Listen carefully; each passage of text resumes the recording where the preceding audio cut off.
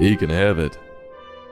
Welcome to another episode of This Goose is Cooked, where we review books intended for our future generations. Today's book, The Bear Ate Your Sandwich, by Julia Sarconi Roach, published by Dragonfly Books. The Bear Ate Your Sandwich joins a rather hungry bear looking for his next free lunch. He hitches a ride in the back of a truck and finds himself in the big city. Will this bear learn that there's no such thing as a free lunch? Or will he end up eating someone? Well, I hope you packed a second lunch. Grab your books if you got 'em, and let's get cooking. We begin on someone talking directly to us. For the purposes of our review, I'm going to assume it's Julia herself. And she's claiming that our sandwich is gone, that I certainly didn't even know I had. But maybe I didn't know I had one because it already disappeared. Well, Julia says she knows how it disappeared. Let me guess, did Jared get out of jail? You know, I gotta say, none of this seems very important right now.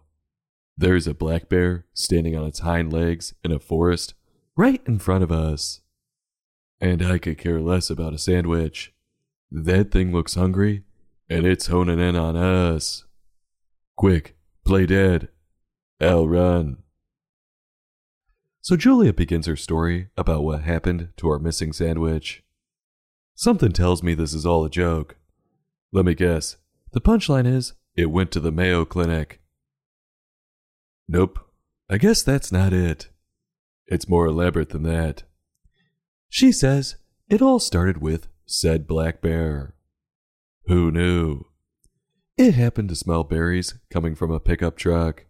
And of course, this bear followed its nose right into the bed of that pickup truck, where stacks of berry cartons just so happened to be. He scored the mother load. Well, whoever was driving this truck should probably have their license revoked, because they couldn't feel the bear shaking the whole truck around getting in. Nope, they didn't bother to look back once. So this bear had free reign over the berries like a looter at the Lululemon store. And then being emboldened, or just not a very bright bear, it doesn't even bother to cover its tracks. It just tucks itself in the bed and goes to sleep. I guess anyone would be tired after that. That was quite the meal. But I don't see how this has anything to do with my missing hoagie. So, let's read on. Apparently the truck driver not only shouldn't have a license, but they're not country either. They're faux country. Because they take the truck right back to the city. Must be one of those crunchy people. You know, the kind of person who shops at REI and lives in the city. They talk about how healthy they are and brag about hikes. If they actually have a car instead of a bike, it's a Subaru. You know the kind of people I'm talking about. So no wonder all the berries were in cartons. They didn't pick them. They bought them to make it look like they went to the country to pick them, so they could brag to all their friends. What a bunch of frads. They deserve that bear. The bear wakes up from his slumber and is like, "What the? Those berries really hit hard. What did we do last night?" And he stumbles out of the back of the pickup like a college kid out of the back of an Uber. "We're here." "No way." The bear does some exploring, and the people in the city are clearly upset with his arrival, like he's an illegal getting off a bus in New York City. "Just great." "Not again." "I've had enough of this sanctuary shit." But the bear seems to like his new town. He's thinking he could get used to this. He just better hope a park ranger doesn't come for his ass. Oh no, would you look at that? This poor bear has nothing to eat. He's searching through garbage cans and everything. Just terrible. Where are all those prepaid cards Mayor Adams is giving out? The bear follows his nose some more, and he ends up at a park. And evidently, that's where he finds my sandwich. Why, that stealing son of a bitch. It was sitting on a park bench. Yeah. I would never leave a sandwich on a dirty park bench unattended. That's asking for fentanyl poisoning. Or worse, E. coli. Depending on who sat on it last. And besides, I don't even like cold cuts. I got a sweaty turkey sandwich that's just been sitting out in the sun for you. Eat up. Yep, she's got the wrong guy. Well, our bear friend really liked it, and I'm glad, 'cause I wouldn't have. Quote, but just as he was almost finished, he heard sniff, snuffle, slobber, snort behind him. End quote. Better It's Joe Biden. Hide your kids, hide your wives. Oh, whew, that's a relief. It was just a bunch of dogs locked up in cages. Why? Who cares? The bear's safe. And he takes off before these dogs can drag him down with him. Smart thinking. So the bear sets off and finds a telephone pole to look out from.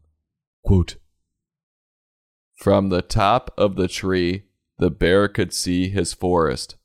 It was time to go home. End quote. He sounds like any migrant reaching San Francisco, realizing it's worse than where they just came from. It's time to go home. How long's the walk? Who cares? We gotta get out of this shithole. Right? No, seriously, watch your step. There's human shit on that sidewalk. So our bear friend sees a ship and is like, I'm a son of a sailor. Let's sail for home. And the bear becomes a stowaway to get back to his homeland. What a rough life. But I'm shocked, with all that rocking, the bear didn't fall asleep on the boat. And lucky for him, he didn't, 'cause he gets dropped off right at his stop. Safe and sound. I'm shocked. This whole story didn't have one park ranger with a gun in it. Or tranquilizers, at least. Nope, it was just a bear getting a free ride from a farmer's market to a delicatessen. Getting quite the smorgasbord of free food. With no repercussions. At all. No wonder everyone's coming here. Oh. Wait a minute. This is a change. I'm completely thrown for a loop. Apparently it wasn't Julia speaking right to us. It was a dog talking to a little girl. Well, I'm a little embarrassed. I could have swore she was talking to me. It's always the gal behind me. And the story ends on the dog leaving the tiniest piece of lettuce at the feet of the very sad and hungry little girl. Well, maybe next time she won't be so lucky. And instead of just having her sandwich eaten, she'll be poisoned. Or worse, eaten by a bear. That's why you don't leave things unattended. What's the moral to this story? Well, I think it's pretty clear. Julie was making commentary on America's open border and how there aren't enough social welfare programs to go around. And inevitably, some people are going to be eating out of trash cans.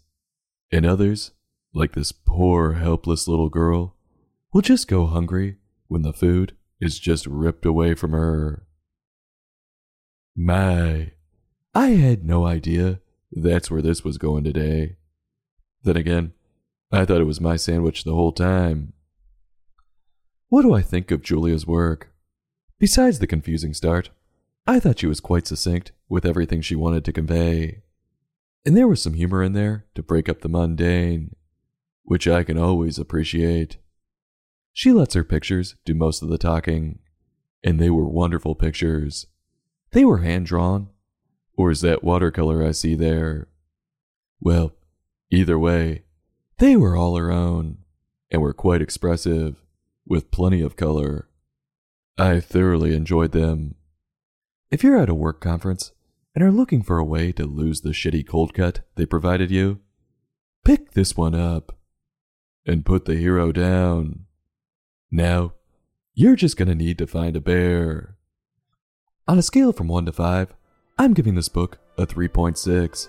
I'll have a heapin' helpin', go back for several more servings, but I'm leaving some for the starving children. This goose is cooked. Join us next time for another in-depth book review.